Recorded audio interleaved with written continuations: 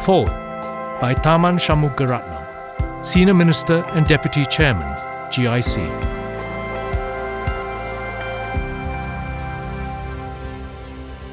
GIC's 40th year comes in the midst of the most severe crisis the world has seen in over 70 years. More than any previous episode, the crisis has highlighted the importance of the organization and the confidence it brings to Singapore. GIC's work in growing our reserves steadily over 4 decades has allowed the government to draw on the reserves in an unprecedented way during the COVID-19 pandemic to support the economy and jobs and to steady the nerves of Singaporeans. This book describes how GIC has done so.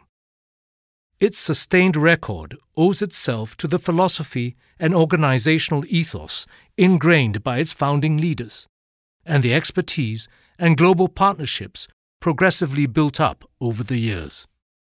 GIC was founded in 1981, but it was part of the larger approach to public finances that Singapore had adopted since its independence in 1965. Thinking long-term is at the core of the philosophy.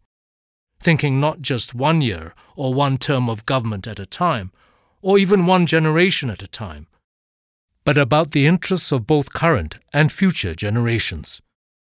It is why the government is bound by constitutional safeguards that cap the spending of investment returns, require that its budgets are balanced across each term of government, and protect revenues generated from the government's sales of land.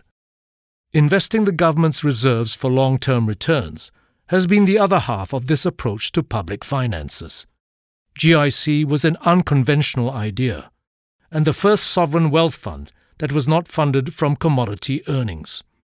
It was the vision of Dr. Goh Keng Swee, then Deputy Prime Minister and Chairman, Monetary Authority of Singapore, that the nation would be better served by government taking surplus reserves off the balance sheet of the central bank to be invested at risk for long-term returns. GIC's long-term orientation has enabled it to invest in a widely diversified global portfolio of risk assets, including illiquid assets, very different from the way reserves are managed by central banks. It has also allowed GIC to weather repeated global crises with confidence and to take short-term losses as the price of investing for good returns over the longer haul.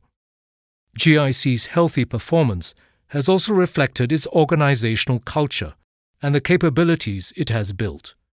The ethos that was instilled from its very beginning, under its first chairman, then Prime Minister Lee Kuan Yew, continues to define the organization. Generations of GICians have pursued their mission with integrity, discipline, and a sense of purpose. GIC is run on a strictly meritocratic basis and puts great emphasis on developing team and organization-wide expertise. Its governance structure, with a clear separation of responsibilities between the board and management, encourages the highest standards of professionalism. We must preserve and build on this 40-year GIC tradition. The demands of the decade ahead have never been greater or more complex.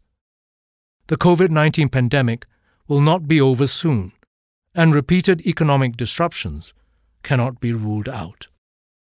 At the same time, there have been few periods in history where U.S. equity valuations have been as high as they are today, and none where they have sustained such highs. Public and private debts have grown rapidly.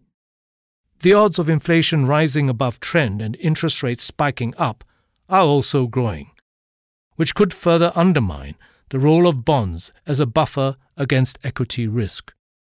GIC will also have to navigate an environment shaped by more fundamental challenges and opportunities.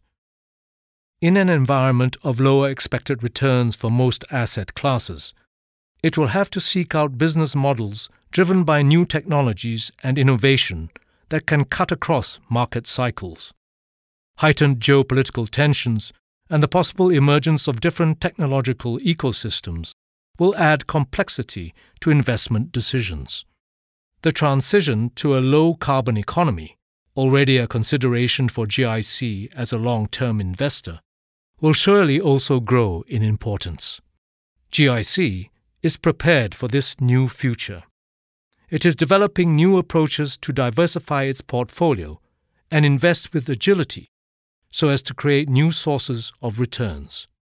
It is building on its formidable base of skills and its valuable network of partners. But in all of this, GIC's culture of integrity and disciplined ambition remains the key. The odds are that it will succeed as it writes the next chapter of the GIC story.